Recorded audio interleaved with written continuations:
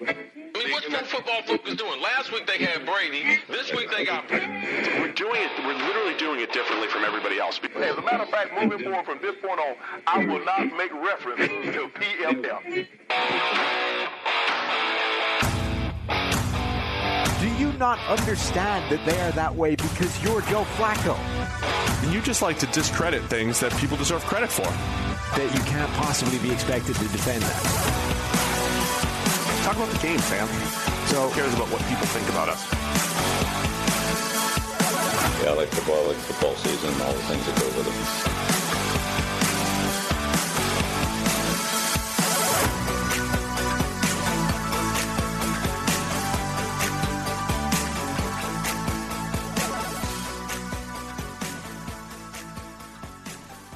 Welcome into the PFF NFL podcast. It's your round one recap.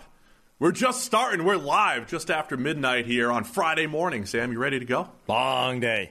It's been a long day. You're still not anywhere near finished. No, it's been a 6-minute day. 7 minutes even. That's true. It's Friday. It's a whole new day, whole new end. I just finished my coffee.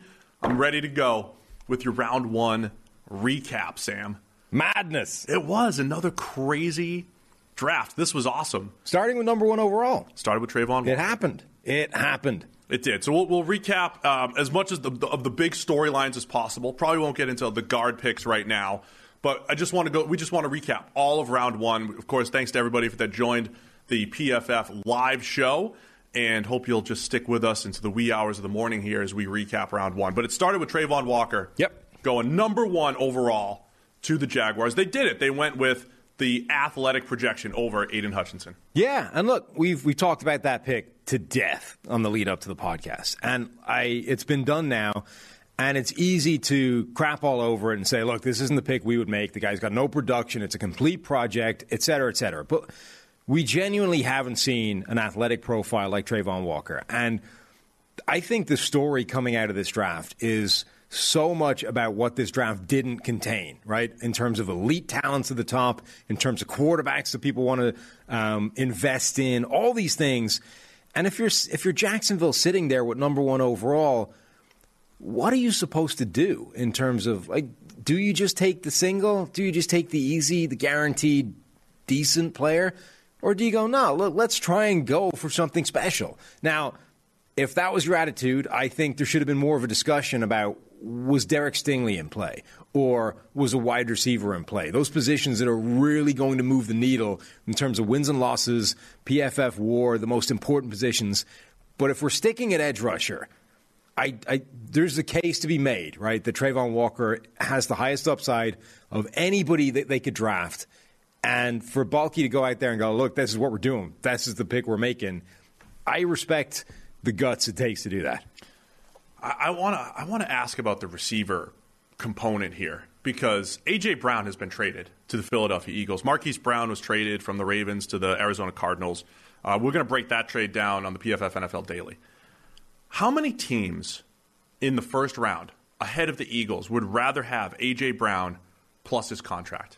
How far up do you have to go? Like, when you look at what the Jets came away with, that's great. I mean, Sauce Gardner at 4, Garrett Wilson at 10. Mm-hmm. But if you said before the draft, like, instead of picking at 10, you're going to get A.J. Brown and his contract, knowing that the Jets, hey, they were in the Tyreek Hill sweepstakes. They wanted that move. If you're the Jaguars at 1, if you had the choice between A.J. Brown and $25 million a year or Trayvon Walker, as far as what is going to win football games for you and move the needle for your franchise. Yeah, but I think for the Jags in particular, like, you don't just need to move the needle and get better and which gives you a bigger jump? Absolutely, A.J. Brown is contract. But you don't just need to make one jump. You need to make like 7. And it's about what is a piece that enables us to make jumps 2 through 7, 2, 3, 4, 5, 6, and 7. And if you have A.J. Brown's contract, you might not be able to get all the way through 7. You might stall out at 4 or 5 because you run out of money because you're paying A.J. Brown $25 million a year. So the contract is so important. That's why Tennessee traded him away in the first place, right? It's why San Francisco are potentially looking at, Debo might not be there because all of a sudden you got to pay Debo that kind of money as well.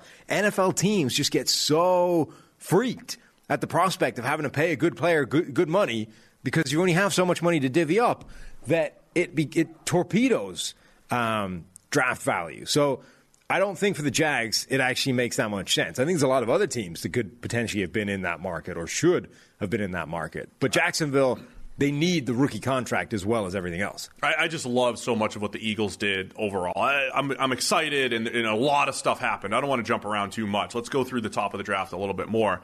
But Trayvon Walker goes 1. Yep. And so you've got that projection. Jags end up trading back into the first round. They get Devin Lloyd, the guy that we had as the highest-ranked linebacker for most of the draft process. A lot of people, we expected him to go top 15. He ends up going to 27. Jags traded up with the Bucs to get him, and they're coming away with 2 pretty good defensive players there. Lloyd is just a good all-around linebacker. Good coverage skills, excellent run defender. So overall, the Jags, we'll see with the Trayvon Walker thing. But the Lions at 2, they get Aiden Hutchinson, the guy that was number 1 on the PFF draft board, the one we expected to go number 1. And then they make an aggressive move, man. They come up from 32 all the way to 12 to get Jamison Williams, the speedster out of Alabama. And, we've got some cool new features on PFF's Draft Tracker this year. So if you go to PFF.com, find the Draft Tracker, PFF.com/draft/tracker, you'll see all these picks input as well. But what we have now is the ability to vote kind of live, right? PFF users tell you who you would pick, like who's the pick you would make at this spot, and also whether you like the pick that actually got made. And just contrasting picks number 1 and 2, with Trayvon Walker going to Jacksonville and then Aiden Hutchinson going to Detroit. Obviously, if you've listened to this podcast, we'll like one more than the other, right? Aiden Hutchinson over the Trayvon Walker. And the listeners, so both picks, the users would have picked Aiden Hutchinson, right? Jacksonville fans, Detroit fans, either way, the PFF user pick would have been Aiden Hutchinson. 95% of the Lions picks, or the Lions fans, liked the Aiden Hutchinson pick at number 2 overall. That number is 21% for Jacksonville at number 1 overall, selecting Trayvon Walker. So there's a big disparity. Now, I'm sure that we've influenced that a little. Exactly, yeah. Right? But it would be interesting to know what the honest Jacksonville fan opinion of this is versus this is our guy now. Let's immediately start pivoting towards the upside and the athletic potential and blah blah. If you've got in a vacuum honest Jacksonville fan, you are now speaking for the fan base, would you really have rather Aiden Hutchinson? Yeah, I think so. I think you'd rather Aiden Hutchinson. We'll see, though. The upside play with Trayvon Walker, I think the Lions win out on the Aiden Hutchinson, dropping to 2. And it's an aggressive move, man, to go get Jamison Williams, right? So we're not going to go pick by pick because we'll have division recaps all throughout next week. Who do you think wins? The Jets. In round 1 here. Who are the best teams? I agree with the Jets because here's the deal, man. Let's take the pulse of the NFL this offseason. It's not like run defenders that are getting traded. It's not.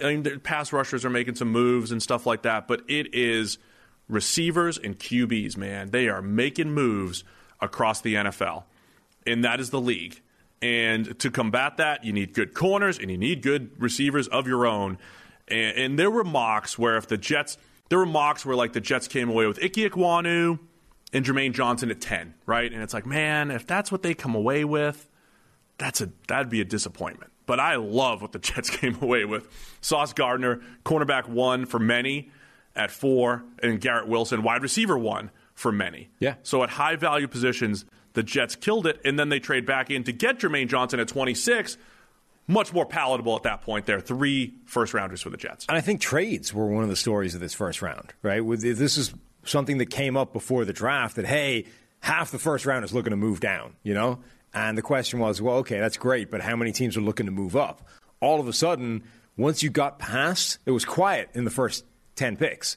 Then all the trades started. All of a sudden, the trade partners materialized, and it was teams jumping back into the first round more than it was teams looking to jump up to those top 10 picks, which is it's kind of exactly what we said about this draft, right? It's not, the strength of it isn't 1 to 10.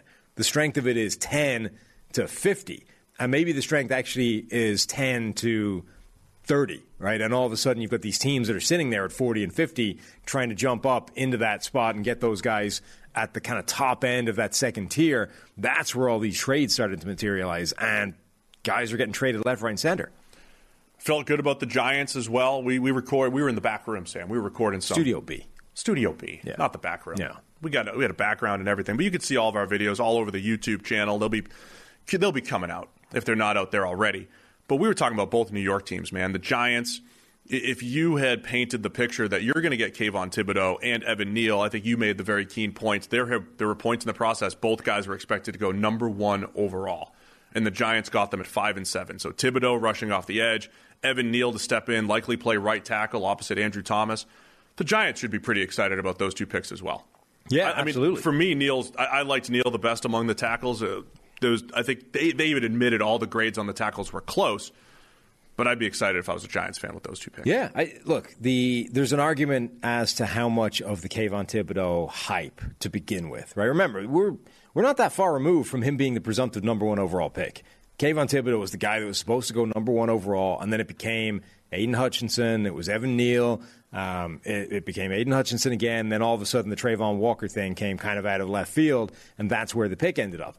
So there's a debate as to how much of that was just the draft community, people watching tape, college football fans, whatever it is. Those were the guys that liked Kayvon Thibodeau.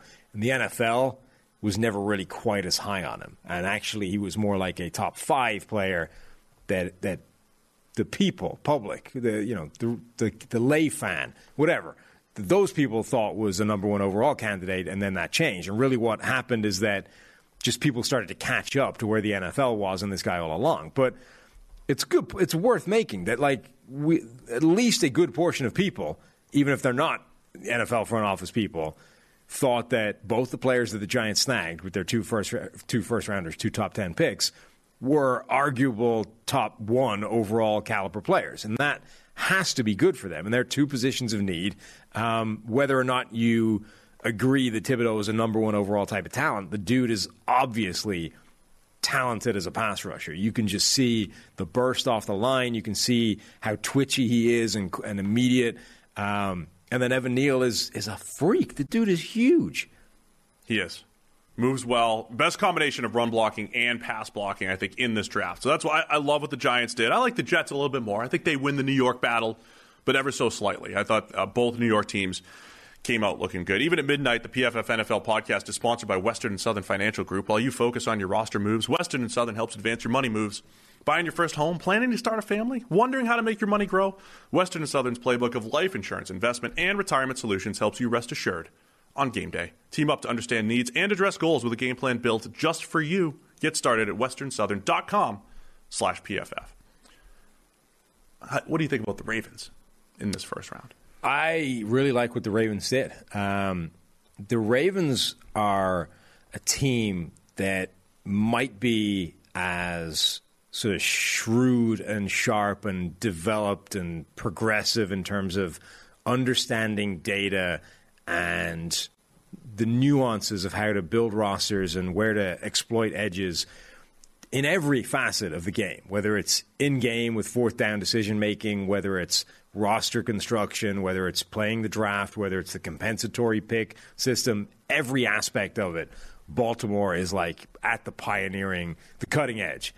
So for the Ravens to come away with 2 players that are generally not seen as high-value picks, they're not. I mean, they're positions that would be at the low end of the scale in terms of moving the needle for wins and losses. That doesn't make sense on the face of it. But when you start factoring in, okay, what Baltimore knows this kind of thing, right? They're not looking at this and going, let's just take this guy because safeties move the needle. They know. So if they're taking them, what's the extra layer that you're not considering on its face? And I think what it is that if you disregard positional value, you could easily make a case that Kyle Hamilton from Notre Dame and Tyler Linderbaum from Iowa, the center, are 2 of the 5 best players in this draft, right? If you completely ignored position value and just said, who are the best football players? Those are 2 of the 5 guys. And Benjamin Solak, I think, went on a big rant on radio somewhere that was posted on Twitter where he was like, the nerds are ruining football and positional value, it sucks. Just draft good players. It's fun. I don't care. Forget the fact that quarterbacks are valuable, so you have to take them in the first round. Because if they suck, It doesn't do you any good, right? He's bad.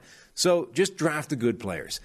And I think Baltimore have drafted 2 of the best players in this draft, and they haven't had to do it in the top 5. They haven't had to do it in the top 10. They've been able to trade down and snag 2 of the best players in the draft at positions where, even if it's not the most valuable position in the league, if you're elite at it, you're going to provide more than what that position typically gives you in terms of winning. So a couple things here, and I'm kind of with Ben, friend of the show, Ben Solak, on that.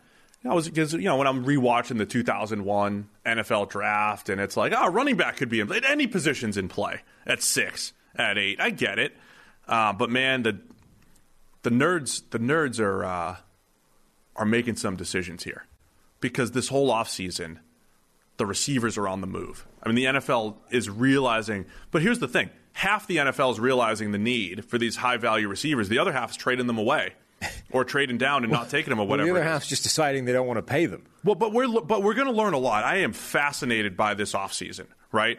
Tyreek Hill on the move, Davante Adams on the move. We talk about the force multiplier that wide receiver 1 is, the biggest force multiplier besides quarterback, right? We're going to learn a lot about Tyreek Hill, Davante Adams, and now A.J. Brown on the move. Allen Robinson's moving. Amari Cooper's moving. But here's the thing. Amongst all that, the Ravens traded Marquise Brown for a first-rounder. Mm-hmm. And that's where I thought they did the best business. And I tweeted this out, and I think this is just, if you can maintain the patience to just run the business this way, right? Just like I said with the Ravens last year, they drafted Orlando Brown in the 3rd round. They got a few years out of him. They flipped him from a 3rd rounder to a 1st rounder. Great business. Well, they did it again. They drafted Marquise Brown in the 1st round. You get 3 years out of him. He's not A.J. Brown, so you're not going to re-sign him for that crazy money. And they flipped him for a 1st-round pick to the Cardinals. An equivalent pick. And they end up trading down and eventually get Tyler Linderbaum. And yeah, they go from receiver to center. And we got to figure out what they're going to do at receiver. And Lamar's tweeting, and Lamar's not happy, supposedly. I think it was before the Linderbaum pick. But Lamar's wondering what's happening, right? The players are wondering what's happening. But I think overall, the business of draft a player, get time out of them, and recoup the same pick, basically, that's incredible business. And when you make those decisions over time, the roster is going to be really good. And that's why the Ravens came away with a starting center in Tyler Linderbaum, which I know you guys told me he was too undersized and he's not going to the Ravens. Well, he's now a Raven. Uh-huh. And they got Kyle Hamilton, as you said, right? 2 very good players at their position that are immediately add some value. There is a balancing act between, asset management and kind of maintaining the value of your assets and then cashing out at the right time and before their value diminishes. And at some point, you need the asset. Like, at some point, you bought this thing for a reason. You keep the thing around when it turned out exactly as you wanted it to. And I think for a guy like Marquise Brown, he isn't good enough that you would absolutely say we have to keep this guy whatever the cost becomes. But for A.J. Brown, to me, he's good enough that he's the reason you draft an A.J. Brown, right? You draft this guy because he's got incredible potential and high-end talent, and he absolutely hit. And he knocked it out of the park because you didn't spend a first-round pick on him. So you're getting an elite player. You didn't have to pay a ton in terms of draft resources to get him in the first place, and now the time has come for his second contract. You have to pay him some money. But he's worth it. So pay him the money and keep him around, because that asset is vital to your success winning football games in the past and right now and going forward. So you sign him. You don't trade him away, because now you got to go find him again. Now you got to go draft the Treylon Burks and hope that you hit the same guy. Whereas I think the Ravens had a player that isn't at that level. I think it's a much easier thing to say, well, we can kind of flip him for a similar amount of value and try the whole thing again. I think it's just like quarterback, though, right? I think at quarterback, we talk about you find your top 8 guy and you lock him up and just don't let him go and build around him. The other guys, Derek Carr range and Kirk Cousins range and Jared Goff and Carson Wentz, or you got to think about it a little bit more, and you got to figure out, if I do pay him, or do I go to the next guy? Do I go to the first contract quarterback? And how much is the drop off? I think receivers becoming similar, right? And I'm telling you, my theory at least is going to get tested here. My theory that you flood the field with as many difficult-to-cover playmakers as possible. And some teams who didn't have that are now going to have that. And the teams that had that won't have it anymore. And I'm going to find out how much of the difference maker is A.J. Brown. Because, as I mentioned in our one-off video that's on YouTube somewhere, A.J. Brown, was he the reason Ryan Tannehill became a very, very good quarterback for the last 3 years with the Titans? You could point to the Titans, the new system, Derrick Henry, or was it just A.J. Brown? Force multiplier at receiver, the same way Julio Jones was in Atlanta for years. What are the Packers going to do at receiver? Because you're replacing Devontae Adams so far with Sammy Watkins and whatever they can get later in the draft. Still time, right? It's not going to be better. It's not going to be better than last year, right? The Chiefs receivers are not going to be better than last year with Tyreek Hill. So you can win different ways in the NFL, but my theory is going to get tested. Because I'm like, playing fantasy football, give me all the receivers, I'm going to pay more for them. And a lot of the NFL is making the same move. And the other half of the NFL is, I think, starting to play left-handed. Like the Titans have Robert Woods right now. Well, the Titans... And Treylon Burks has to replace A.J. Brown, and that is very risky for that team. Yes. The Titans, though, have at least done the sort of the game plan, the standard MO for this move, right, which is to replicate or try and replicate what the Minnesota Vikings did a couple of years ago by trading away Stephon Diggs and immediately replacing him with Justin Jefferson. That's the dream, right? Because you get effectively the same player, at least in terms of production and wins above replacement, impact on your offense, that kind of thing, and you do it for a fraction of the price. So you're net better off. You net win, right? Because you got the same player and you got cheaper. Perfect. Problem is the Bills, on the flip side of that trade, essentially paid the guaranteed money or the extra money for the certainty that they'll get that player, right? Instead of gambling that the receiver they would take in the draft can become Stephon Diggs, you just pay the money for the guarantee that you're getting Stephon Diggs. The Titans are trying to do that exact same trick by trading away A.J. Brown and using the saved money to gamble that Treylon Burks will be the same player or a comparable player or a net win given the saving you're going to have. Where it gets really weird is that Green Bay and Kansas City have traded away their elite receiver, one because they didn't want to pay him, Kansas City, and two, Green Bay because he just wanted out and you screwed him around enough that he wanted out before you could pay him. And they haven't yet they haven't tried to replace him with the picks you got in favor of him. So they're not, right now, those two guys are not even trying to sort of play that gamble game of, well, let's risk some money to replace him with an unknown quantity. They're just like, no, let's just save the money and invest it somewhere else. So they've both voluntarily right now decided to get cheaper at wide receiver and just use the money to invest somewhere else, which is unusual in a league that is trending ever more pass happy. Yeah, there's a lot of stories in this draft, the trades and all the team building decisions, but it's the pass game, man. We haven't even talked about. There's only one quarterback that got drafted there, but let's discuss those receivers because the PFF Draft Tracker pretty slick, man. We got a best available list available. We had two top 32 players at receiver that are still available in the second round. Sky Moore, we love him from Western Michigan. George Pickens, another guy, especially on this podcast, you love him. Mm-hmm.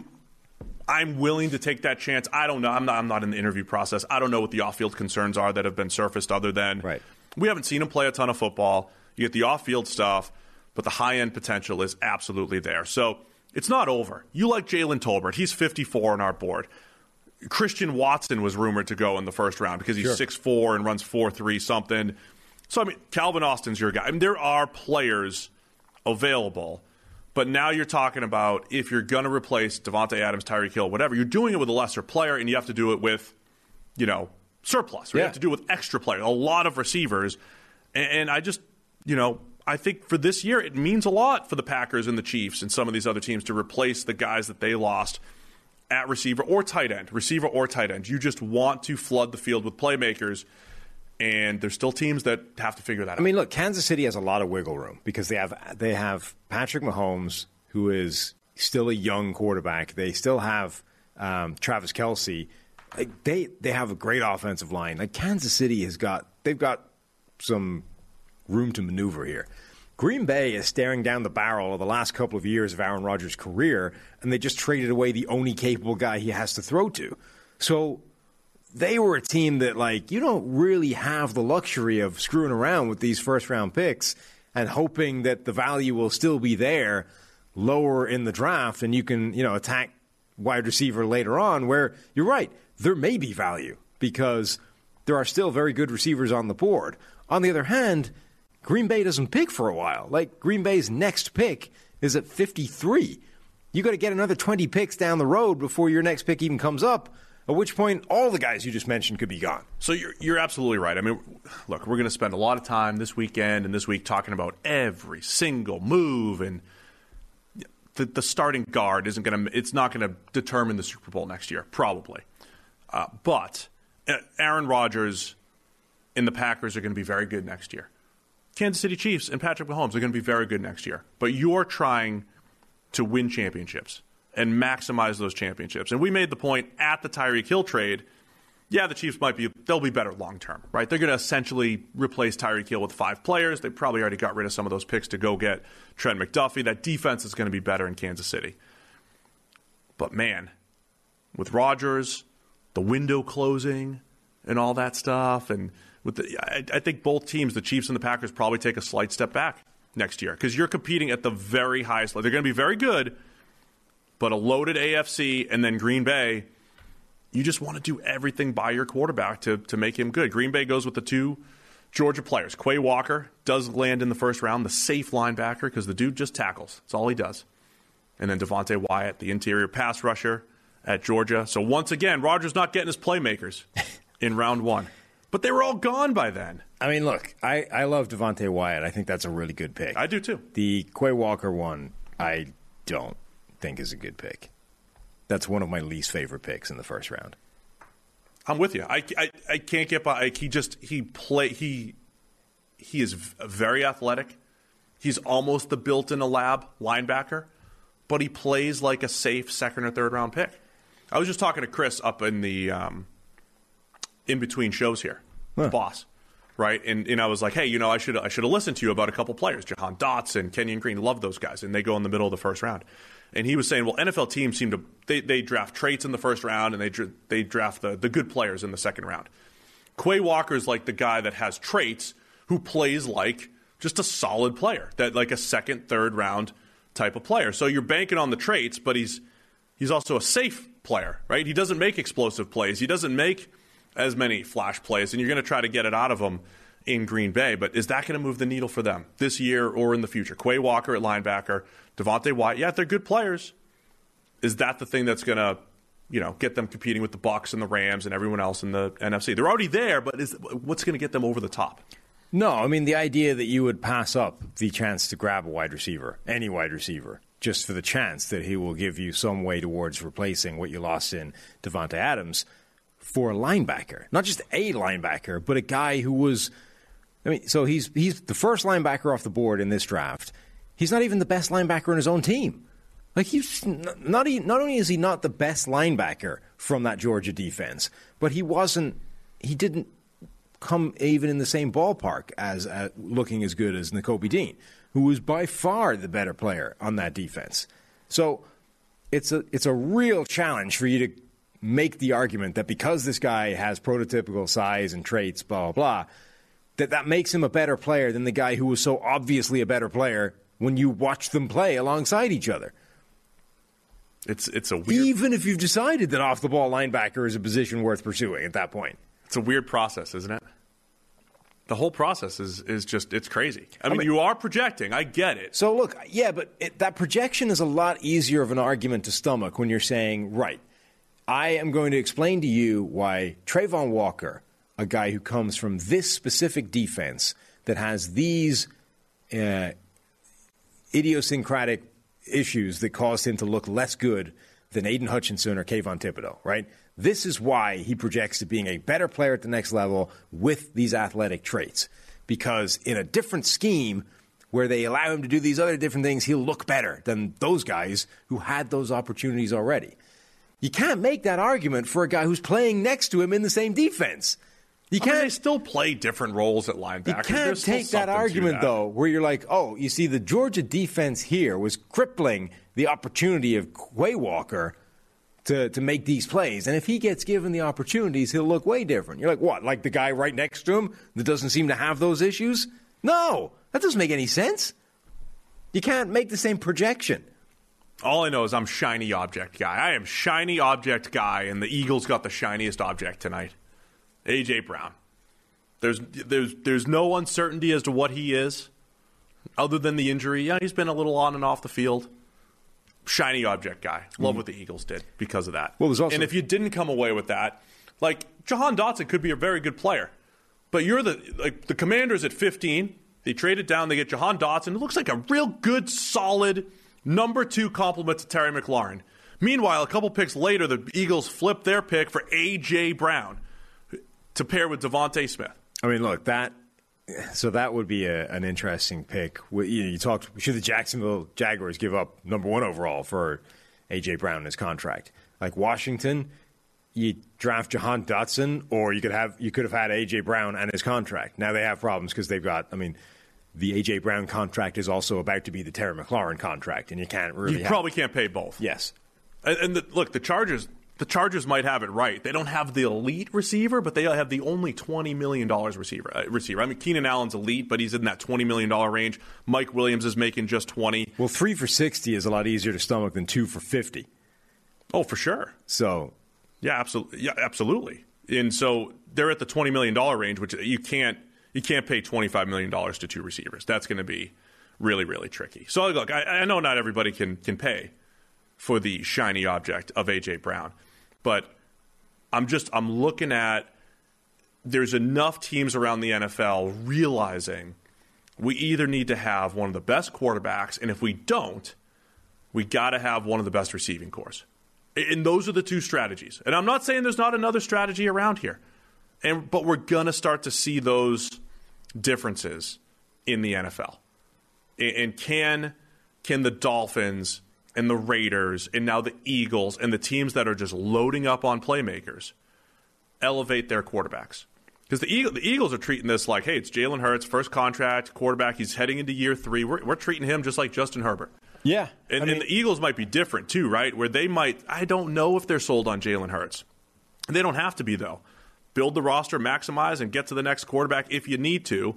The Chargers are doing the same thing, but they know eventually they're going to pay Justin Herbert. By the way, the Eagles also did what I said that they should do when it comes to the type of wide receiver they should snag. You kept trying to give them Chris Olave in the draft because they need another one of those guys that are exactly the same. Whereas I was like, no. What you need is a different skill set that can at least figure out if they can coax something different from Jalen Hurts. They bring in the big-bodied, run after the catch, the dude of A.J. Brown to go alongside the route running specialist in. Yes, A.J. Brown's a fit for everybody. Yes, of course. He's the different. You're type acting of like receiver. we're not debating. This wasn't Drake London versus Chris Olave. Those were the debates we're having. Where you're saying, give me Drake London, big-bodied guy, and I'm saying, give me Chris Olave, guy who gets open, and they went and got A.J. Brown, combination of both. He's closer to the other style. No. Yeah, A.J. Brown is top 5 caliber, wide receiver 1, good for anybody. It's not a style thing. If you were describing his skill set, he's way more of that physical. It doesn't matter. He's in Julio territory. He's in Julio game-changer territory. Settle down. That's what A.J. Brown is. Settle down. Julio territory? Yes. As far as impact on the field, we've seen it. Ryan Tannehill went from slightly above average quarterback to one of the highest graded quarterbacks in the NFL. Julio Jones. And most efficient quarterbacks in the NFL, and A.J. Brown's the reason. Julio Jones is one of the best receivers of all time and one of the 2 best receivers of his generation. It's a little bit of a stretch to say A.J. Brown is in Julio territory. Coffee's hitting me good tonight. Yeah. It's not Death Wish yet. Is that what it's called? Something like that. Death Wish? Death something. That'll be on the way soon. We're all about it. But it would have been good for now, yeah. Yeah. Now, how about the Lions, too? Every time I pictured Jameson Williams going to a team, and I wonder if this is risky. We talked about this, too.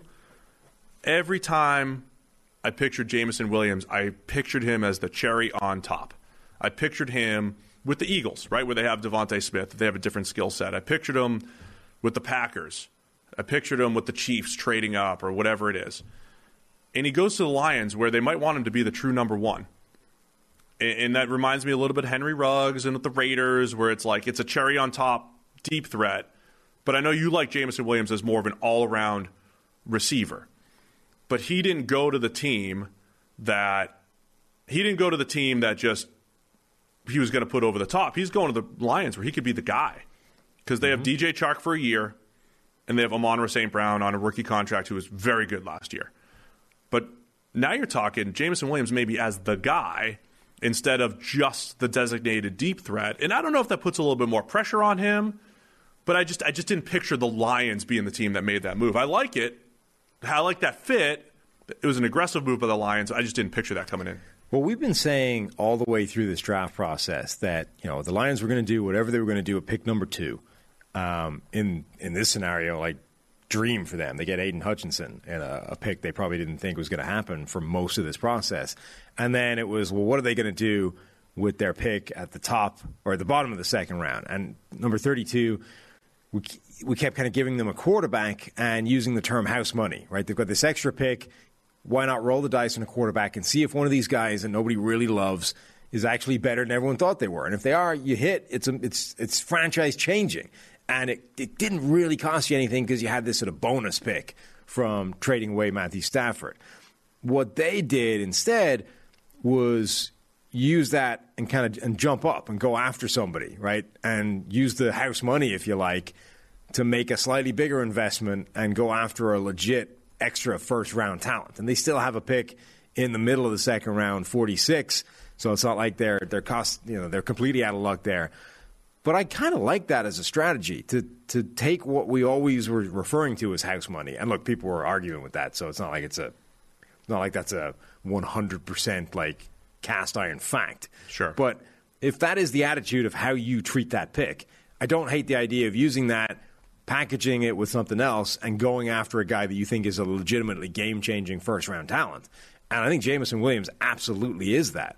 And in this group of receivers, so one, I think the league is changing a little bit from these old defined roles of like you need this X receiver, your number one guy that can play in isolation, defeat press coverage, win at all levels of the field. And then you have the Z who plays off the line of scrimmage, who needs to move around a bit, who goes in motion. And then you have these slot players. I think it's becoming more mixed than that. And you just need multiple different weapons and guys that can win, and not necessarily in all ways at all times. And as long as you have a diverse group of receivers, or even team, right? Yeah, or even just a group of receivers that are all of a certain level that are good enough to win, doesn't necessarily matter, I think, if you have that X that can win all the time in all ways. So if you have a Jameson Williams, one, I think he's more than just a designated deep threat. But even if he isn't, like even if that's all he brings to the table, and you have Amon-Ra St. Brown, who's your consistent possession slot receiver on the inside, you have Jameson Williams, who's your designated deep threat, you have DJ Chark, who showed some flashes in Jacksonville, and you probably add one more guy, whether it's in the draft or just somebody else in the depth chart. All of a sudden, that's a reasonably balanced and diverse receiving group, and even if none of those guys are a traditional number one X receiver, it might not matter. It might not. It doesn't matter now anyway, because I think the Lions, you're still looking at them a year from now, right? As being that team. Look, there's only one QB off the board, too. And the Lions can draft one of these quarterbacks. Sure. This is when you want to just take shots on quarterbacks in round 2, absolutely, even though you're like, hey, I didn't like you in the first round. You don't, that's your theory on it. But this is when you start taking some chances on quarterback. But the Lions are still probably a year away. So they can add more at their receiving core. But, man, this is fun. A receiver-driven league. The Chargers are the other team that we were saying, if Jameson Williams is there, like, don't you have to just take him and say, go ahead, stop me, NFL. Stop Mike Williams and Keenan Allen and Justin Herbert. Stop us. And they get a starting guard. They get a guard in Zion Johnson there at 17. And I'm not hating on guards. We talk about the offensive line a ton here. You got to get to average plus and all that stuff. But, like, if you're the Chargers, that is a no-brainer, right? to take Jameson Williams over Zion Johnson. This is what I'm saying. Like, coming out of the first round, I'm team shiny. Give me the shiny objects. I think that is what's going to win in the NFL. And if you were the Chargers, you would say, I'll take Ode Abushi. He'll be my starting guard. I'll take him off the free agent, right now. Third wave of free agency, I'll take him. But give me the game changers. And I think the teams that got potential game changers have the chance to, they won't all work out, but they have the chance to make the biggest moves. Sure. I mean, Jameson Williams can transform a game unlike many players, or in a way that not many other players in this draft can do. If they hit on Jameson Williams, it absolutely transforms things. There are teams. Here's the other thing, too. You know how we, with fourth down decisions, we say if you're the fan of an opposing team and the opposing team punts on 4th and 1 and you're like, oh, thank God, I thought they were going to go for it. Yeah. Don't you feel that way about Jameson Williams? Like, if you're a Chiefs fan and the Chargers didn't get him, or you're a Chargers fan and the Chiefs didn't get him, like, there was a whole bunch of people exhaling saying, oh, good, Jameson Williams went to the Lions for Jared Goff and whatever they're doing there, like, at least for now, because the potential is there through the roof to be a game changer. Let me pitch you some picks and ask you what the hell. Okay, yeah, pitch them. Pick number 15, after trading down, the Texans select Kenyon Green. Yeah, I mean, I'm just anti-guard, I guess. Anti-guard. And look, we went through the mock draft process and we threw guards at people, but it was like only when they really needed it and when other stuff was off the board. And usually late in the 20s. And usually in the 20s. A lot of guards, those are the need picks. And the Texans swung for the fences with Derek Stingley and then came back safe, and there's at least that. Was that even that safe? No. I mean, in their head, in the NFL's head, if you're drafting a lineman in the first round, you just feel safe. It just feels safe, even if the player himself is risky. And a guy that doesn't grade that well in college should be seen as risky. So, yeah, I didn't love that. One pick later, pick number 16. The Washington Commanders select Jahan Dotson. Yeah, it's another one. I don't think he brings. This one is a pure evaluation thing because there are people out there that love Jahan Dotson. I'm just not one of them. I would say I'm more willing to go to bat using data and eye test and all. I'm more willing to trust, say, my totality of my evaluation on defensive linemen or offensive linemen or whatever. And I'm more willing to defer that. Look, I'm more likely to be wrong on receivers, we'll say. I'll just say that. To me, the thing about Jahan Dotson is to draft him at 16, it says something about what your evaluation of him is and what you think he can be. And like there was somebody in the chat earlier that was like, Jahan Dotson is OBJ. You're like, wow. I mean, okay, if he is, drafting him at 16 is fine. I think that's a spoof because now they're telling they were saying Antonio Brown earlier. Whatever, but there are people out there that think he can be like a legit outside perimeter high-end receiver. And you're like, well, if he can, then fine. Drafting him at 16 is cool. If he can't, though, suddenly that becomes a very rich pick to be spending on a guy that is in some way limited as a receiver. Here's what I think realistically could have happened, though. The Commanders are sitting there at 11. They get the trade offer. Who came up to 11? The Saints made the trade offer to come up to 11. You don't know who it's for. It's Chris Olave, who's the next receiver off the board. Any receivers go after that? I just clicked off for a second. No. So the Jameson, Commander and Jameson Williams comes at 12, right? So there's a run on receivers. Then the other receivers that went after Jahan Dotson was Treylon Burks, right? And that was pretty much it? Yeah. At receiver? So Washington, was it their evaluation is high on Jahan Dotson or a combination of that. Of the top tier receivers, they had Drake London, the two Ohio State guys, Jameson Williams, and then Jahan Dotson's 5. There's a drop-off because a lot of the boards, you tier it, and the drop-off is Treylon Burks and Sky Moore and George Pickens. So my guess is the Commanders had Dotson at the bottom end of their top tier of receivers, which is 5, right? Which isn't crazy to put Dotson at 5, even though you disagree with that. But we've seen Dotson anywhere between 5 and 10 on rankings. To me, what's crazy, though, is not... So, even the most optimistic evaluations of Jahan Dotson I have seen, I don't understand why you would be separating him in any significant and meaningful way from Sky Moore. So, even if you love that guy, and somebody... Like, if you're one of those teams, you love the guy, you've locked in him, you're like, oh, if he's sitting there when we're picking, we are running it to the podium, we're grabbing him. somebody jumps in front of you, they grab him, you're like, oh, damn, we missed out. Like, okay, but Sky Moore's sitting there, and he does all of the things that Dotson does the same. And he might have other things to his skill set as well. I just don't get... I don't get why you would be like... I get why you would say, yeah, we think that Jahan Dotson is the number 5 receiver in this draft. I don't get why you would say, well, he's 5, and the gap between him and 6 is huge. We have to make that deal. No, I understand. I get it. So my point is, all right, you ranked him at 5, or maybe you didn't even say there was a big drop-off. You just didn't have another trade partner, and it became a need pick. In Washington, and here's... I agree with the mentality. I've said that a million times. You got to build around Carson Wentz, right? You got to give him the playmakers to throw to. You can't have him try to manufacture offense with a great Terry McLaurin, Curtis Samuel's a complimentary piece. When you throw Dotson into that mix, like, it's not bad, but he looks like an okay number 2, right? Like a pretty good number 2.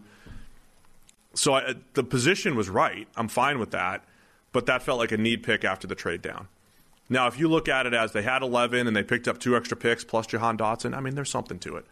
But it must feel a couple picks later, the Eagles in your division use their pick to trade for A.J. Brown, essentially, straight up. Yeah. Right? Or if you're the Cardinals, man. If you're the Cardinals, I know cap situations and all that stuff are different. They got to pay Kyler. That's happening this offseason. And the Cardinals have all that money in DeAndre Hopkins. But you still gave up a first round for Marquise Brown. He needs a contract soon. Maybe not $20 million, but he still needs a contract soon. Meanwhile, A.J. Brown went for a first-round pick. A few picks later, I'm just saying, like, did you get equivalent value if you're the Cardinals for Marquise Brown when A.J. Brown went for also a first-round pick? It's a little different. Marquise Brown's got a couple years on his contract, all that stuff. It's not all apples to apples, but shiny object. Just name the pod shiny objects, and Steve wants all of those. What other picks do you want to question here? Some strange picks. We'll Any come strange back to that picks? one. We've already covered the Quay Walker pick. Cole Strange? Yes. So I love... Number 29 to New England from Chattanooga. So because we're not local media beat writers and all that stuff, we don't get to go to the press conferences. The head coaches are having, and the GMs are having press conferences right now, as we speak, talking about their first-round picks. I like to catch up on those later, but every now and again we get to catch some nuggets. Bill Belichick assured the media already that had they picked at 21, Cole Strange would have been the pick. They traded down from 21 to 29 with the Chiefs and picked Cole Strange, who's a player that was mostly in the 70s, 80s on draft boards for the most part. And look, I mean, how do you balance this one, Sam? People laughed at the Logan Mankins trade years ago. We didn't have PFF back at the time, so we didn't have an opinion on that. 76 on the consensus. 76 on the consensus board. Belichick also said he had a feeling they felt like he was going to be off the board soon. Okay. So, look, the Patriots definitely make a lot of picks of players that don't feel like they're going to be off the board soon, right? That has always been the Patriots' MO. And I will say some of them work, some of them don't. Yeah. And so I will reserve judgment on that because there's a track record of, especially offensive linemen. They've done a really good job with offensive linemen in New England historically. Have they not? Yeah. Receivers, no. Like if he drafted, insert any receiver there. Harry? Even our favorite receiver, I would be like, uh-oh. New England picked a receiver? I don't know. The track record's not there. The track record's there for offensive linemen. Yeah. It is also not a need. Center guard. He's going to start probably at they traded Shaq Mason. Yeah. He's going to start at one of the guard positions probably. David Andrews at center. They have Michael Uwenu, who couldn't get on the field last year.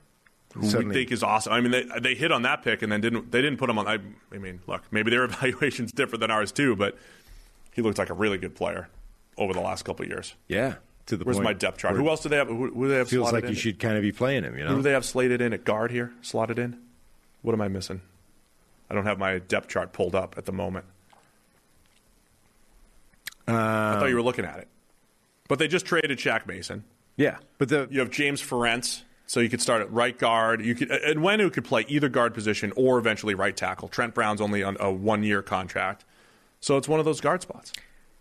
Yeah. It's like, and, he's got the same, again, New England media's pulling out, he's got the same measurables as Joe Thuney, as Logan Mankins, and that's how they do their valuation, and he's... So essentially this is a colossal reach that we're going to give the benefit of the doubt to because it's the Patriots. Oh, I don't like it at all. All I'm saying is they have a history of kind of making these things work, right? They have a history of making... Sometimes. Ted Karras work, even though he wasn't a first-round pick. But that's what it is. I mean, you're going to...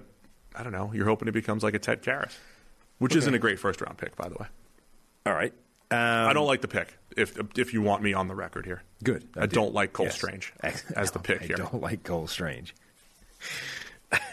I dislike Cole Strange. What other picks do you want to... That's kind of it for the... Wait, I know what. I would never question Manscaped. That's right. I mean, it's an extra show. We're giving you an extra read here. The only true guaranteed quality pickup this season. It is Manscaped, the leaders in below-the-waist grooming. With Manscaped Performance Package 4.0, your skill position will be sleek and smooth enough for a sub-4.340. Shiny thing, Sam. You want the shiny thing, sub-4.340. Support us and head to manscaped.com. Use the exclusive code PFF. Use that at checkout. 20% off plus free shipping. Because of their ceramic blade and skin-safe technology. That's first-round technology. Your nicks and snags will be reduced. In the season of trimming the roster, Manscaped will make sure you're cutting the right players and not any important pieces to your D. Look, fellas, don't fall off her draft board. The ladies out there think the long nose hair is a major turnoff. The Weed Whacker nose and ear hair trimmer is your solution. Why not use the best tools for the job? April's draft season, but it's also Testicular Cancer Awareness Month. Manscaped has partnered with the Testicular Cancer Society to bring awareness to testicular cancer, men's health, and early cancer detection. Get 20% off plus free shipping. It's the code PFF at manscaped.com. It's 20% off, free shipping, manscaped.com. Use the code PFF. Turn your Mr. Irrelevant to a first-round pick with Manscaped.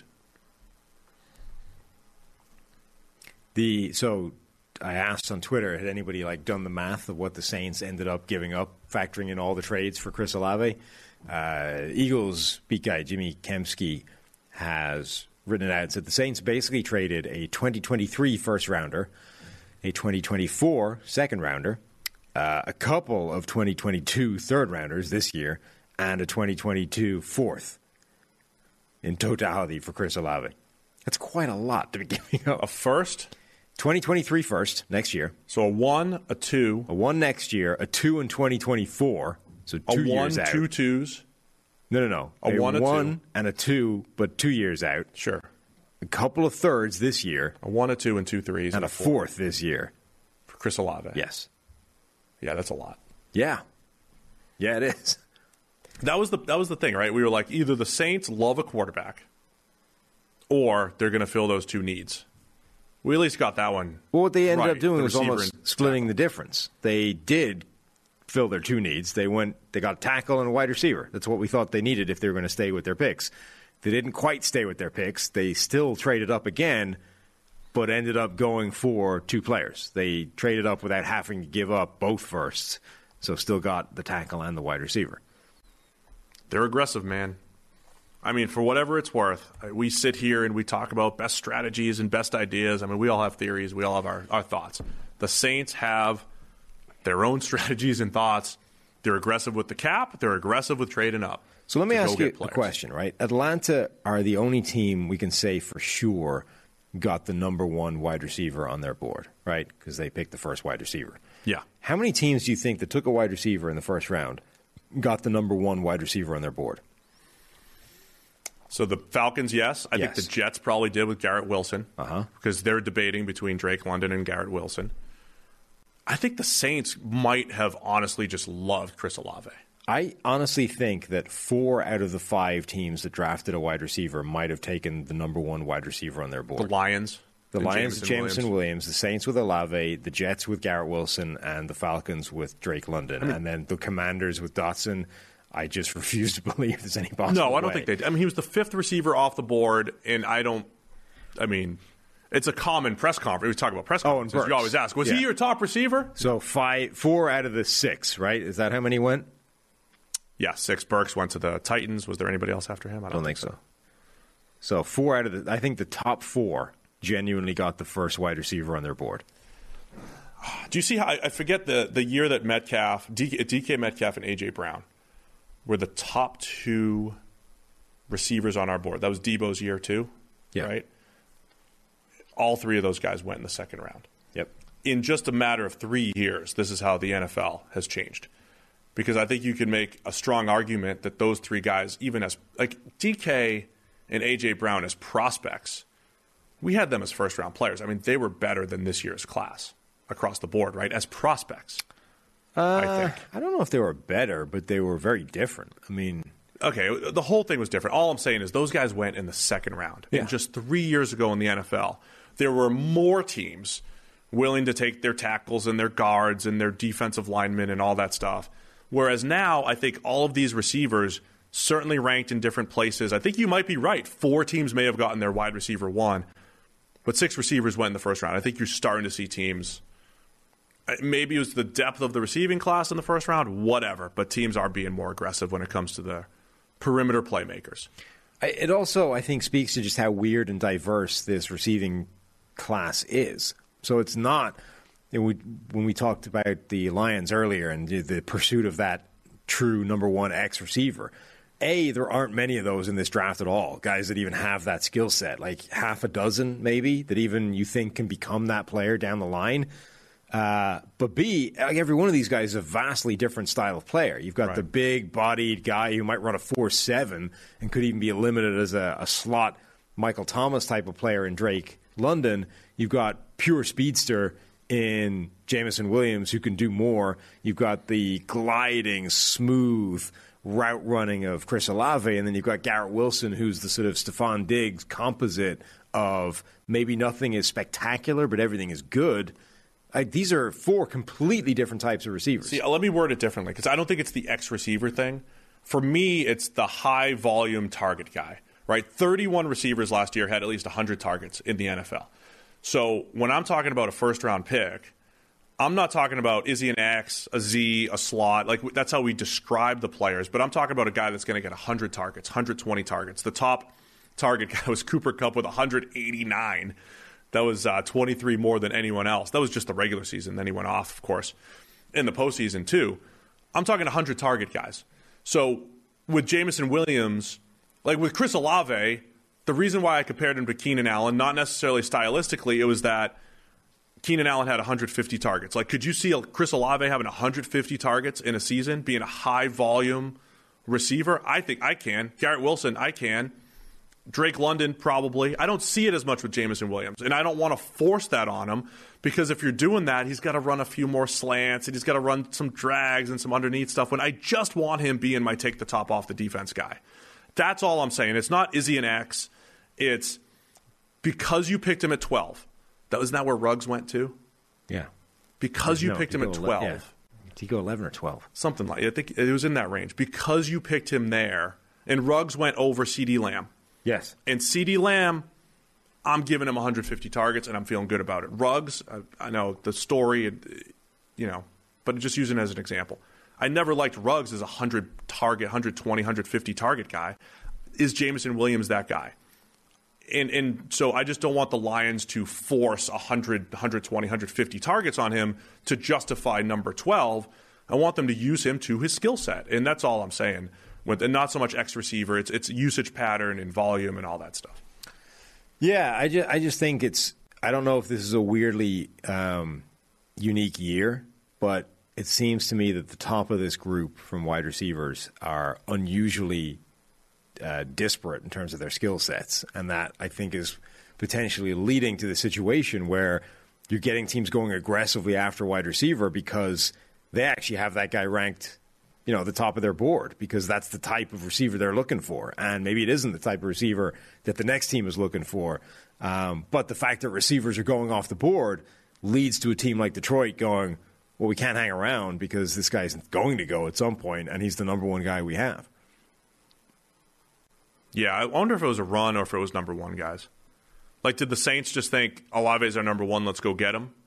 Or there was just 2 receivers off the board, go get him. Maybe. But look, here's what we've learned this offseason. Yeah, you trade up for various positions, but the NFL has made massive trades for receivers, thrown a ton of money at them, and then traded up to get them. And I think they're realizing this is it's an arms race for offense, and that's what they're doing. And I think if you're not playing that game, I think you're falling behind. It's not that you can't. You need defense. You need defensive players. But if you are not actively making your pass game better or your pass defense better, you're falling behind. And I think that's the bottom line in this whole thing. And offensive linemen help that, but they help it at a smaller clip than the shiny object. All right, let's talk quarterbacks. Just how bad is this class? Oh, we finally got to quarterbacks here. I love how you're directing traffic. Yeah. I'm just out of my mind. So look, we said all along. After hours, Steve's out of his mind here. This isn't news, right? We said all along this is not a good quarterback class. We also said, though, it isn't as bad as 2013, the E.J. Manuel class, right? Where the first quarterback went, where E.J. Manuel went, was pick 15, pick E.J. 16? Manuel 15. Geno Smith went in the second round. Yeah. And then Mike Glennon went in the third round. Right. So we're like, it's not as bad as that. And yet, the first and only quarterback taken so far is Kenny Pickett at 20.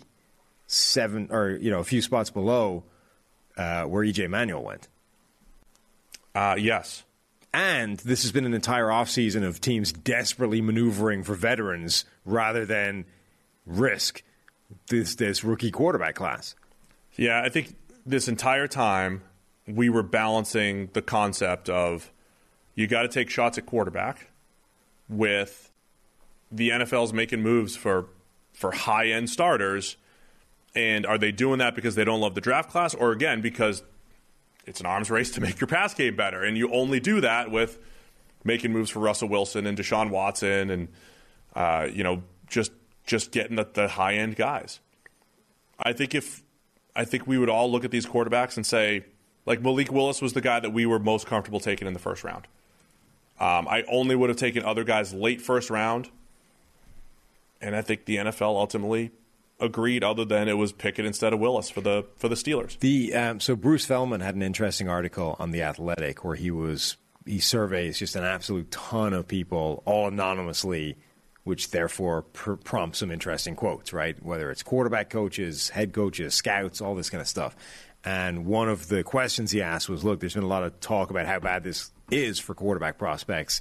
You know, how do you see it? How many of these guys are legit first-round talents, et cetera, et cetera?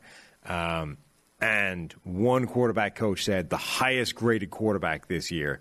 Now, he said it's Sam Howell, but whatever. But he then said, you have a second-round grade on him. They have a third-round grade on Kenny Pickett.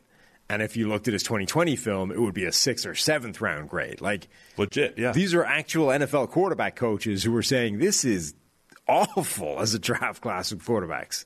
That's in a vacuum too, Sam, right? Yeah. That's in a vacuum. Those are their draft grades. And then in reality... And the first quarterback coach here was saying all the top ones this year, second-round guys. Yes. So that's in a vacuum, second-round grade. Then you have the reality of what's happening in the actual NFL, where if you don't have one of those top 8 or 10 guys, or if you have... I'm praising the Eagles left and right, but if you have Jalen Hurts, Daniel Jones, Carson Wentz in the NFC East, Mac Jones, like if you have a middle-of-the-road quarterback, you feel like you're behind. You feel like you've been left behind. And that's with current NFL quarterbacks, right? Don't you feel like you're just working from a deficit and everything else has to be built up so much better around them? Jimmy Garoppolo, right? We're 1 year removed from the Niners and Rams trying to move on from Jimmy Garoppolo and Jared Goff, two quarterbacks that took them to the Super Bowl. So that's in the current NFL. And then this quarterback class comes in, and you have a whole bunch of second-round grades and some fringe first-round grades or whatever, and they just don't want to do it. Like, why do you – so they just said, we're not going to do that. We're not going to take just a starter. We're not going to do it. We could find starters. I also think there was just – demand was lower, wasn't it? Like, who are the desperate teams for quarterbacks? Carolina's one. Seattle's another. And Atlanta's debatable. Yeah. And the Steelers we're probably in that mix because they have a bridge quarterback in Trubisky. Sure. And then that's pretty much it. So demand was definitely lower than it usually is. The Saints could have been in that bucket because they have Jameis, but like the demand is definitely lower, I think, overall than it's been. But yeah, that bore out. Like teams didn't overdraft quarterbacks this year. They stuck with what their evaluation was. Yeah, and it does seem like we've been this class might be seen as bad as the E.J. Manuel class. Now, it seems like there's more depth because we've been talking about a top 5 or a top 6 of these quarterbacks, whereas the E.J. Manuel class, it's like, all right, E.J. might be the only one we're even vaguely interested in. Then it gets to the second round with Geno and the third round with Mike Glennon. Like, that was not only bad in terms of the top, but there was almost no depth to it either. So maybe this class wins just in terms of depth, but nobody wants any part of these quarterbacks. So in round 2 here, where are these QBs going to go? The Bucs are on the clock first. The Vikings are on the clock second. Do they start thinking to the future at quarterback? I doubt it. The Texans are up at 37. Do they want somebody to come in to compete with Davis Mills? Nope. I think the next quarterback is Seahawks. one of those Seattle picks. 40 and 41 to the Seahawks. Atlanta at 43. Yep. The Lions at 46. Maybe. I'm just saying maybe. They could think about it. Yeah, right? I wouldn't be shocked if the Lions punted on quarterback entirely this year. Now, 47's the place where the report was the Commanders are doing a lot of work on Matt Corral. Yeah. I mean, basically any team that's picking it around the 40s makes some sense. The Saints at 49 could still be in the market.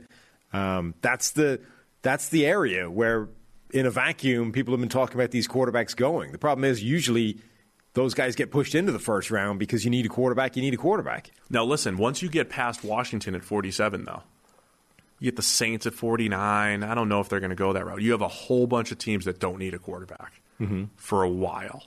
Falcons come back up at 58. So the Falcons have 2 second-rounders. You got to think one of them's probably on a QB, I would imagine. Some of those guys, that top 5 that we thought were any of them could end up in the first round depending on the evaluations. They're going to be third-rounders. They could be third-rounders, legitimately. Like the Texans at the top of the third could get one of those guys. The Seahawks will probably get one in the 40s. I agree, but they could get one at 72. The Colts, if they want to look to the future, can get one at 73 if they want to think beyond Matt Ryan. So the Sam Howells and Desmond Ritters and Malik Willises of the world, we could be talking about second or third round prospects now with those players. And because they're quarterbacks, we had all the first round discussions, and I don't think it's crazy. Which makes sense. Like when you evaluate these guys and you rank them on a big board, the 40s is where, like when you looked at PFF's big board, I think Kenny Pickett was ranked in the 40s. Like that's where these guys belong. Even with our value bump that we like to add to the mix there. That is where this group deserved to be in terms of playing ability right now. But we expected that just the nature of the game and the way how important quarterback is, that they would get boosted. I mean, we had the highest quarterback on PFF's big board was Malik Willis, and that was 30. So bottom of the first round. The only guy with the first round grade, Sam Howell 34, Ritter 41, Pickett 42, Matt Corral 53, Carson Strong 68. And that actually is starting to look like where these guys are going to be going. And Carson Strong. Is that what you said? 68? Yeah, 68. And then a big drop off to Bailey Zappi. Right. Thick Case Keenum. Thick Case Keenum was your comp there for Bailey Zappi. Man, how long have we been going? I can go all night. No, we can't. We got more videos to record. Who else is staying up with us? But the chat's cooking. People are staying up all night listening and watching us. Let's wait till my battery runs out. What do we have left for battery on my computer? 45 minutes.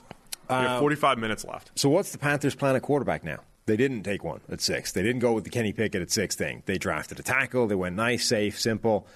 They trade better. A 3 for Jimmy Garoppolo. For Jimmy Garoppolo? Yeah. A 3. They don't have a 3, do they? Next year. Not this year. Next year's 3 for Jimmy Garoppolo. Or, if Baker Mayfield gets released, yes, I pounce. Sure. If I'm any team. I refuse to believe they're trading for Baker Mayfield, though. I cannot believe they No. I don't think they're actively going for the guy that was picked 2 slots ahead of Sam Darnold. And essentially also came out of the experiment. It's more palatable for the Panthers, overusing the word palatable. It's easier for the Panthers to talk themselves into Jimmy Garoppolo. He's got a winning record. He's been to a Super Bowl. He's had all this success. He's done all these things. And saying we're going to bring him in as our veteran quarterback. It's so much easier for them to say that than to go get Baker Mayfield, even though I think they're comparable quarterbacks. Do you think it's plausible that they still believe in their heart of hearts that Sam Darnold can be good? I think they can go into the season with him because they lost. I mean, look, if the option is sunk cost Sam Darnold, I mean, you talked about David Tepper, right? I mean, he doesn't want to.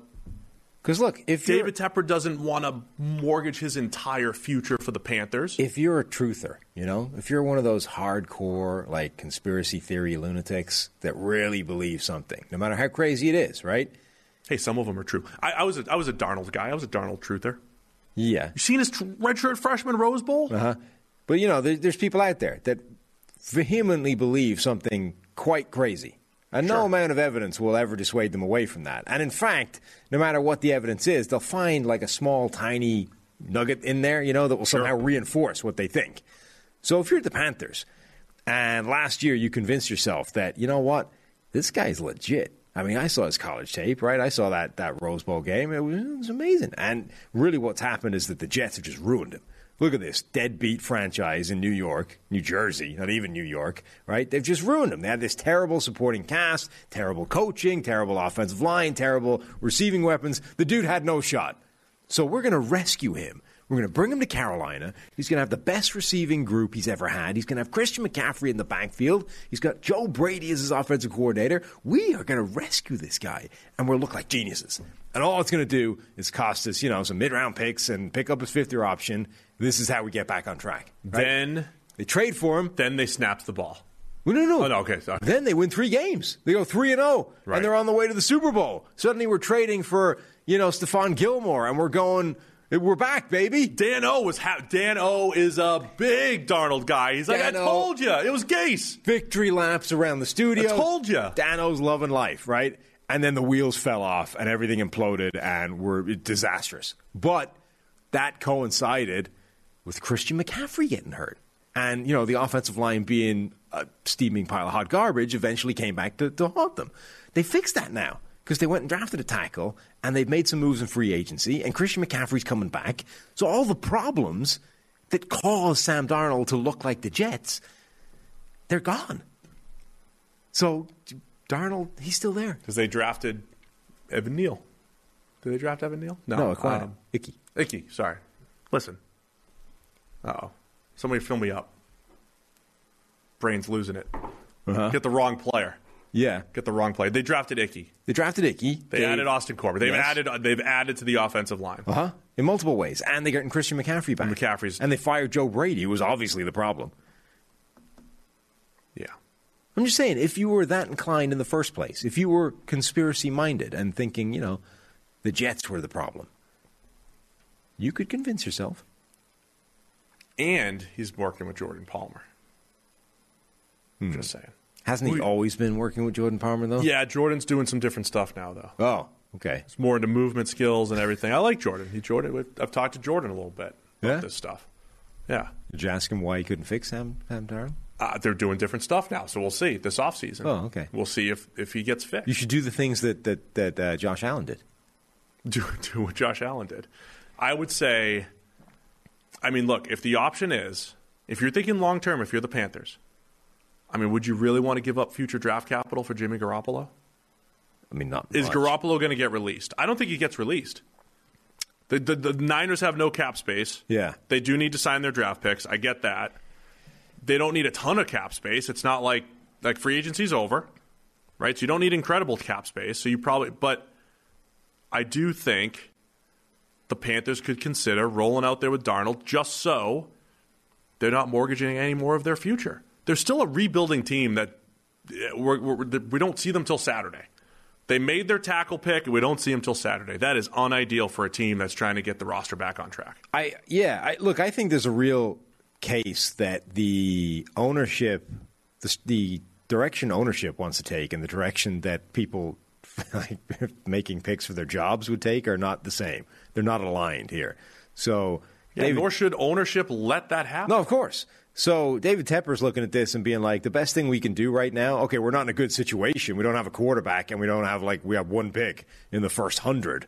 So this isn't great, right? And if we had an offer to trade down, we'd absolutely take it. But if we don't, the best thing we can do is continue to rebuild the offensive line and grab this guy, Ike Ekwonu, who was being talked about as a potential number 1 overall pick. And if that screws you guys, unlucky because, you might have done better with getting a quarterback earlier in the last couple of years, but you didn't. That's not my problem. That's your problem. The head coach and GM would be like, well, what can we do here? Well, we're going to get fired next year if we stink, so let's find the quarterback. And it doesn't even matter if he's amazing. Let's just roll the dice here, because if we don't hit on one, we're boned. None of these QBs are falling to the fourth, right? The fourth? I mean, Carson Strong could be a fourth-round pick now. Yeah. Bring in Carson Strong to compete with Sam Darnold. That's not enough. Is there anything else outside the box, like Jordan Love from Green Bay? But either way, like any of those moves, you got to give up some sort of draft capital. Yeah. And I just don't want to do that if I'm the Panthers. It's got to be next year. Next year's picks. I don't want to give up next year's picks. Right. Particularly because if you're going to stink this year, you need next year's picks. So I think they might end up rolling into the season with the crap that they're spouting, which is, Sam Darnold's going to be the quarterback. Not that they believe he'll be good, but that they don't have another option and the ownership doesn't care because he's in this for the long haul. You want to wrap this up with our best available? Yeah, What's sure. going to happen on day 2 here? Day 2 is, this is where championships are won.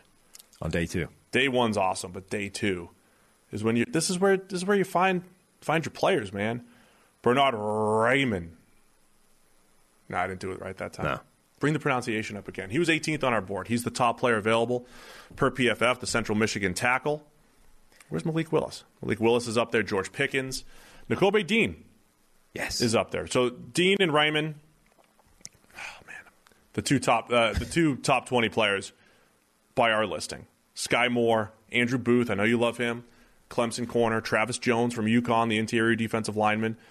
George Pickens, still there, number 28 on our draft board. I think when you talk boom or bust and what the payout could be with George Pickens, Malik Willis. Here's what you're going to hear over the next few hours. The Bucks hold all the cards. They get the first pick of round 2. Everybody's calling the Bucks. Always. Every year you hear this, and then that team just picks it. They never trade out. They just pick. So the Bucks are picking at the top of the second round.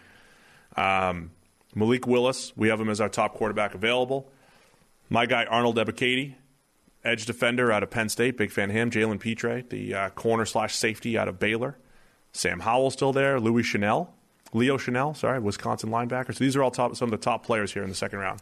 One last team to cover before we bounce out of this. What do you make of what the Vikings are doing? Kwesi comes in, the analytics GM, even though he's a finance GM, really, originally. Kevin O'Connell, new regime, doing nothing new. This is like a Rick Spielman playbook, right? We trade down, we grab a unexciting position, we carry on carrying on. Not everything Rick Spielman did was wrong. I never said it was. I'm just saying that, again, what's the point in firing Rick Spielman and Mike Zimmer only to repeat what they did? I'm trying to get Rick on the podcast, by the way. Oh, yeah? In a few weeks. Big TikTok guy, I believe. He is, yes. I talked to Rick the other day about his TikTok. Yeah? Yeah. He's trying to grow it. Follow Rick on TikTok. I don't know where, but just search Rick Spielman. He's you'll find it. Trying to push his TikTok. My point is simply, I simply, from day one of this change, I haven't understood it. I don't get why you fire. You liked this trade at the time. You're like, hey, this is a good trade, right? Well, that was before I saw there was a second-round pick involved in it as well. They flipped second-round picks, and they picked up an extra. Trading down is fine. When they were picking at number 12, the board hadn't fallen in such a way that I think they had a great number of options at 12 for what they would have gone. In drafts, mock drafts, you'd seen them taking Derek Stingley or whatever at 12. It didn't fall that way at all. They didn't have a great selection at 12, so they trade down. Fine, not a problem. They trade all the way to 32. That's quite a way. And you end up drafting Lewis Cine from Georgia, who I love, by the way. I think he's a really good player and one of the underrated players in that Georgia defense. On the other hand, again, it's a safety. That's like, is this the real terms of the trade? What? So the ones we have in the chat here, I just want to confirm here. The Lions got 12 and 40. They got 12 in the first round. The Lions get 12. Yeah. The Vikings moved from 12 to 32. That's a 20-spot drop in the first round. Yes. In the second round, it's saying the Vikings got 34. Yeah. In exchange for 46. No, 32 and 34. So, yeah, they get the first round and the third. But I'm just doing one for one. The 2 first-round picks, 12 to 32. And 66. But listen to me. Yeah, fine. But it's 12 to 32. That's a 20-spot drop in the first round. Yeah.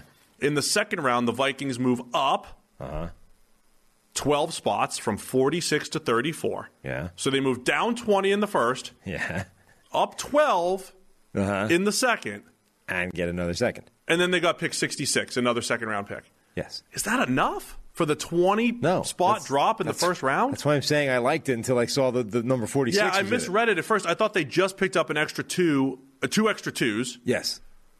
And that 66 isn't a 2. It's a 3. Isn't it the bottom of the 2? The second? There's 64 picks in the first 2 rounds. Isn't there in the extra one for there's no comp picks in the first 2 rounds. No, you're right. It's the top of the set, the top of the third. So it's a high 3. Yeah. Yeah, that doesn't look that great on the surface. And then you spend that pick on a safety, which is fine. He's a nice player, good player, but a safety. I'm fine with Lewisine at 32. I'm fine with all of that. I don't know if the Vikings got enough there, though. If that's true, I don't. Nobody's corrected the trade terms there. I haven't checked the charts. Can we get some Spielberger Fitzgerald chart over here? Well, probably not right now, but we don't have it live. Tune in next week. We'll have more analysis. My question is simply again, like, what are they doing other than treading water? And if all they're doing, I don't know what you want for them. I want change. I want change. Is that too much to ask? What do you want different? You want like trade for A.J. Brown type stuff? Because that's me.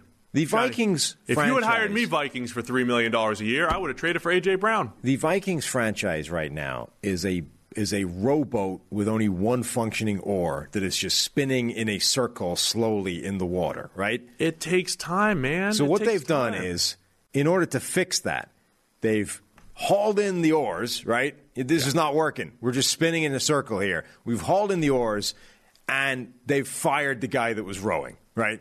You're the problem. Get the hell out of that chair. Somebody else is going to row this boat now. And then they've just put the oars back out and continued to spin in a circle. You didn't fix the problem. So I know the trade charts take care of all this stuff and everything, right? But there's a big difference between pick 12 and pick 32 in the first round, right? As you get further in the draft, there's not a big difference in the picks because the boards diverge quite a bit.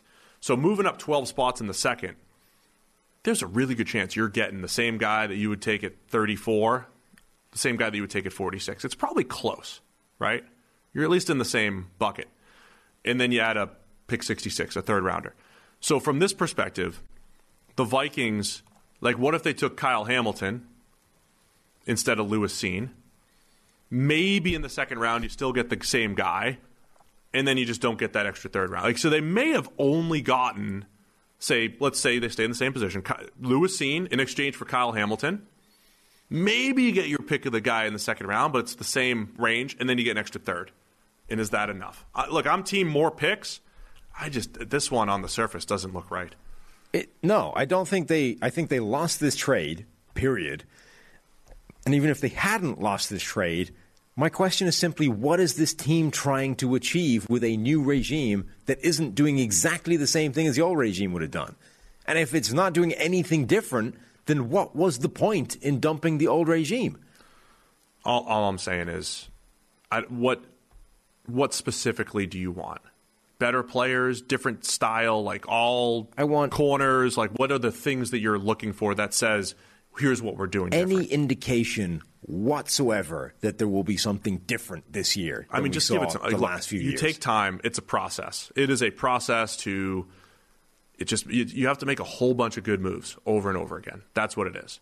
And if you're telling me there's not a pattern to the moves or none of the moves are good or what, I mean, fine. If you don't think the moves are good, that's one thing. If you're looking for like a pattern, I don't know what pattern you're looking for. Keep trading down and getting more players and hope that they're better. I mean, if you summed up on a spreadsheet everything that the Vikings have done this offseason and handed it to somebody and asked them, did Rick Spielman do this? They would say yes. Correct? They've literally done nothing different. This is exactly the game plan that Rick Spielman would have done if he was still in the job, right? You're saying Kwesi's a puppet GM? I'm simply asking if that is true, then why was he fired? Oh, I mean, I'll ask him. Somebody should answer that, because if there was no purpose to his firing, then why did we do it? I'll ask him on the show. Is Kwesi doing the same thing you would do, Rick?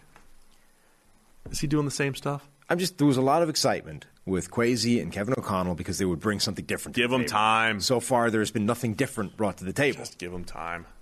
People did want Vikings analysis. Yeah, there's nothing. Look, some teams come out of the first round with less excitement. That's the truth. Other teams get shiny objects, like A.J. Brown in Philadelphia. The story of this year, I thought the story of last year was partially the Rams move for Matthew Stafford, and that was like the biggest storyline coming out, and it ended up in a Super Bowl, which was amazing. That all happened after a very good team got aggressive and went and got their quarterback. The story of this season, I think, is the QB. It's the QBs and the receivers on the move, of course, but then what do we learn from that? Because all the teams that are getting these elite receivers don't have a top 10 quarterback probably. So how much of the receivers the drivers? How much of the quarterbacks the drivers? There's so much here. And there's a bunch of teams in that storyline, so to speak. And the teams that I think are outside that storyline have some work to do. You know what I'm saying? That's it. The teams that don't have the elite quarterback or elite playmakers have a lot of work to do. You have to be so much better in other parts of your roster. And if you're not moving your pass game forward, you're falling behind in today's NFL. That's it. That's the theme of the draft. It's the theme of the offseason. That's where we are. And some teams are moving forward, and some teams feel like they're not. Is that fair? Yes. Yes, it is. And that's what you're saying the Vikings are doing. Correct. Okay. That's fair. Not even treading water, just spinning in a circle with a broken oar. Even the Titans must feel like that a little bit. Titans. Any team that drafted a guard.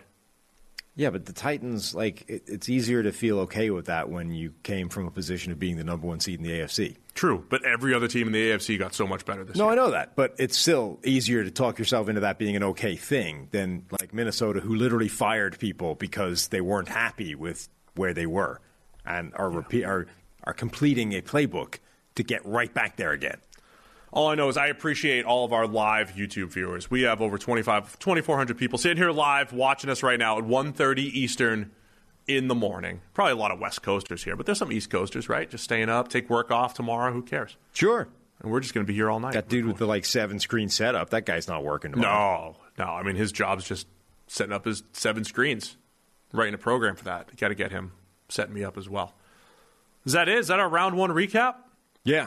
Because we got stuff to do. Yeah, we do. Elite 50. That's not it. Draft 50. 50%. I'm losing it. I'm going to start saying all the wrong stuff because it's 1:30 in the morning. Don't use that promo code. Draft 50 is the real promo code. 50% off over at PFF.com. No running backs went in the first round. No.